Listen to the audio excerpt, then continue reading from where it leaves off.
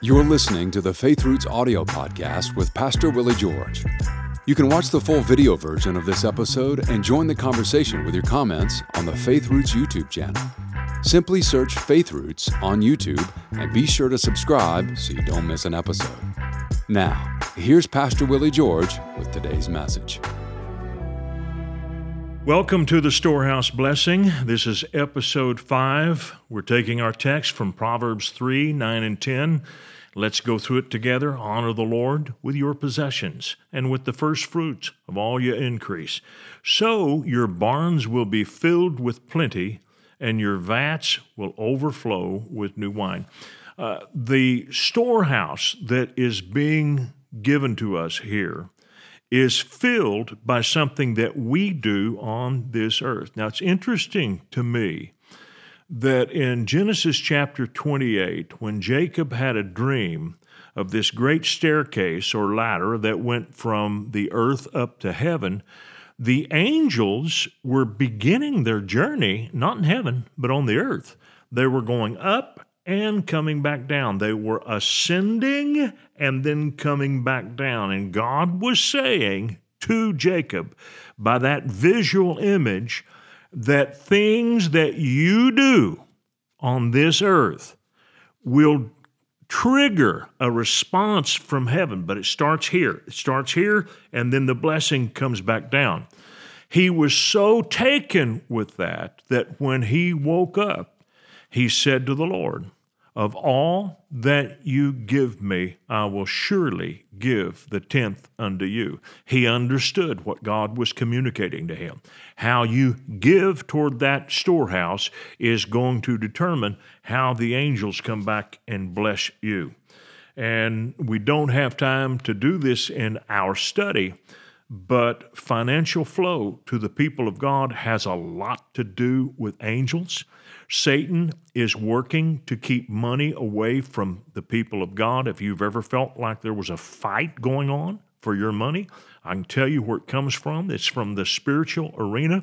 It's why wicked people can roll out of bed in the morning and make money easily, quickly. It is because Satan doesn't care if they have money. He sends money toward them, channels money toward them. Enemy forces, invisible, do everything in their power to keep money from going to the gospel. So you need to understand that you need all the help you can get. Your money is not just a material struggle. It is spiritual as well as material. Now, Christ was supplied by two kinds of storehouses. He had an immediate use storehouse. It held about 200 days' wages. It's what they used to pay bills, to send money home to the families of the apostles who were married.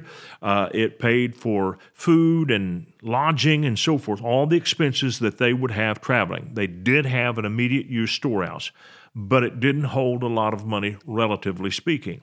He did not have an intermediate use storehouse, which would be barns. He gave that up. Instead, he relied completely on this interdimensional storehouse. And here we see it in the book of Deuteronomy chapter 28 and verse 12. "The Lord shall open unto thee his good treasure, the heaven." In other words, treasure and heaven are mentioned together here, and that's where the storehouse is. "The heaven to give the rain to thy land in his season." Now, I know it's talking about the physical atmosphere where rain comes from, but this is a picture of the heavenly storehouse. "And to bless all the work of thine hand, and thou shalt lend unto many nations, and thou shalt not borrow." Now, look at this. This heavenly storehouse is set apart for givers, for those who are going to lend to others and bless them. You will not have a lot of blessing with a heavenly storehouse if you're not thinking about others. Now, Christ proclaimed this storehouse in his first sermon, the Sermon on the Mount. So here it is, Matthew 6, verse 19, 20, and 21. "Do not lay up for yourselves. And it amazes me that people read this text and they almost always leave out those two words in their thinking. They may verbalize the words, but they don't think about what it's actually saying. God is all about doing something for yourself. He wants to bless you. Do not lay up for yourselves treasures on earth where moth and rust destroy and where thieves break through and steal. He's saying, look, I care about your money.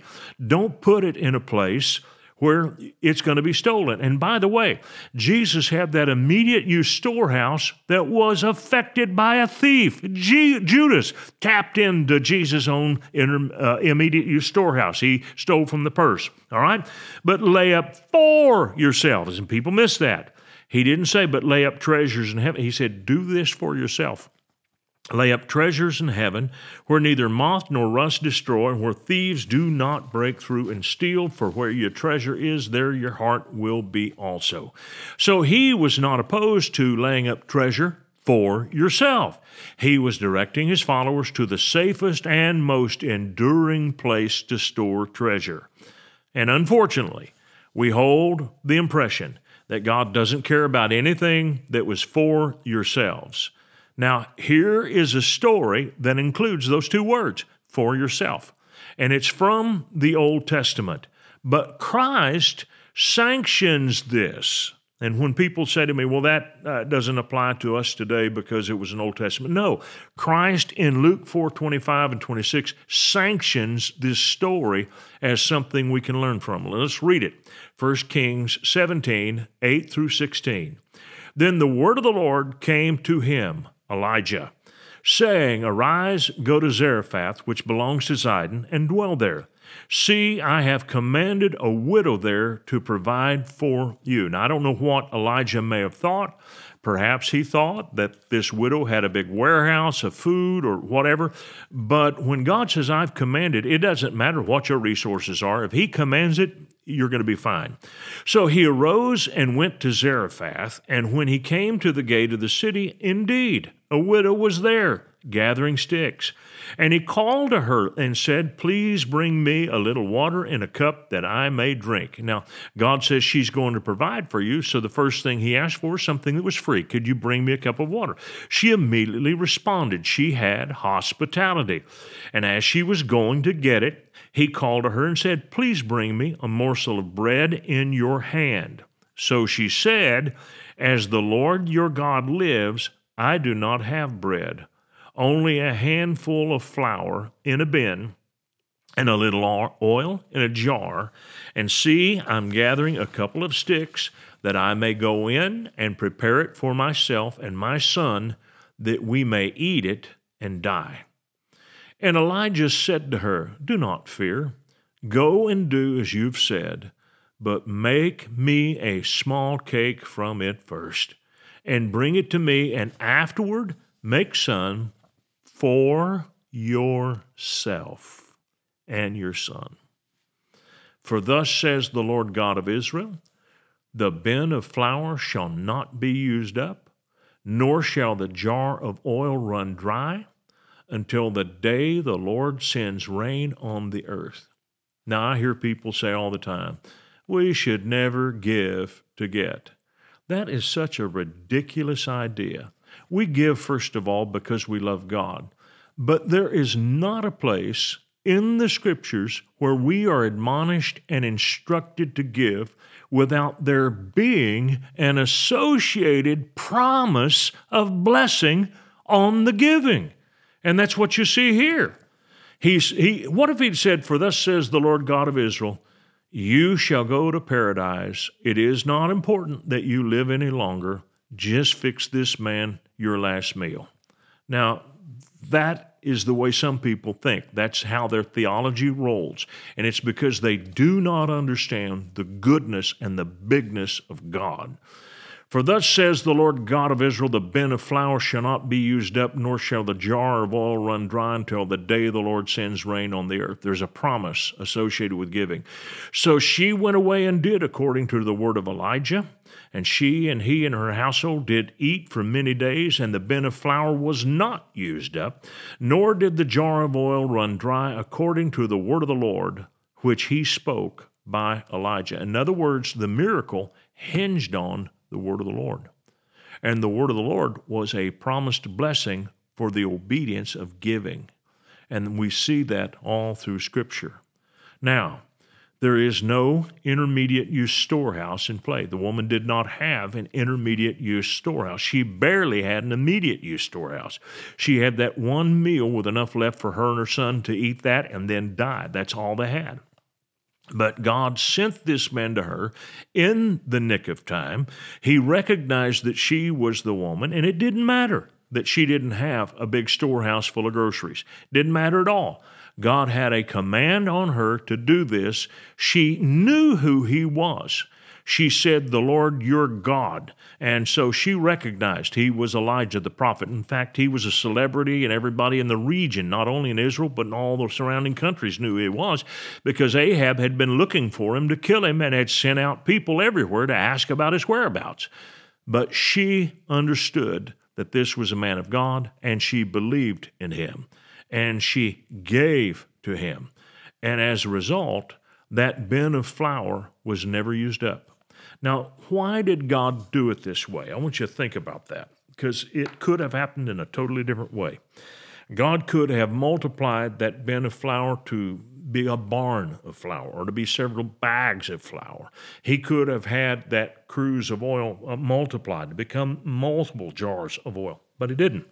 And the reason that he didn't is because he wanted to protect the widow and her son. Had they had a warehouse full of food, their neighbors would have beaten their doors down. They would have stolen it all. Thieves would have been constantly looking to break through and steal. There was a famine in the land. Food was more valuable than money. So had you gone to her house, you would never have seen anything of value. You would have looked, and there wouldn't have been anything there for you to see. The only time that bin of flour produced was when it was time to cook, and then there was plenty for that meal. And the next time she went back, there it was again. So the immediate use storehouse, the interdimensional storehouse, which is what she had, an interdimensional storehouse. It was started on the earth by her giving. She gave on the earth this last meal, but the provision came from heaven. So this is the idea of an interdimensional storehouse. It's greater than an intermediate use storehouse, because the intermediate use storehouse is filled only with what you put in it with your power. But when you have an interdimensional storehouse, there is no limit to what God can do with it, because he is the one who is stocking and supplying. And it was Elijah who first demonstrated this interdimensional storehouse. God worked. Now, when God delivered the Hebrews from starvation in Egypt, God used the intermediate use storehouse. They had barns where they filled it with grain that they had raised and harvested in the fields and so forth. That was a different type of storehouse. God did not multiply the grain supernaturally to feed Joseph and all the Hebrews and all the Egyptians. He didn't do that. There was an intermediate use storehouse. But this interdimensional storehouse is the kind that Jesus was teaching us to use. Now, you can use all three, but this is the third option. And what I want you to see is this one, no matter what your circumstances, it never runs dry. No matter what the economy does, it never runs dry. It puts a blessing on you in such a way as nothing can stop you from being blessed. And it starts with a God-first attitude. Treasures in heaven are not just for the next life. They are as much for this life as they are for the next life. And it's important for you to understand that concept. This woman had treasures for this life. She had food, which was valuable for this life, not just in the next one. And that's what we see with this interdimensional storehouse. So one more time, let's go over it. There is the immediate use storehouse. There is the intermediate use storehouse. And there is the interdimensional storehouse. All three of these are mentioned and introduced to us in Deuteronomy chapter 28. We'll pick up here next Monday. I want to thank you for watching our podcast today. And if you really liked it, would you please give us a little thumbs up by clicking on that sign down below? And then I would encourage you to subscribe to our channel so you don't miss any of our future podcasts, because they're all going to be good. And if you would like to support us financially, either with a one-time gift or recurring gift, you can do that by clicking on the link below or going to myfaithroots.com. Thank you so much for watching this program. We hope this message has been a blessing to you. Ratings and reviews help us reach more people, so take a moment to leave a review on your podcast app and consider sharing an episode with a friend or family member that needs to be built up and encouraged in the Lord today. Thank you for listening.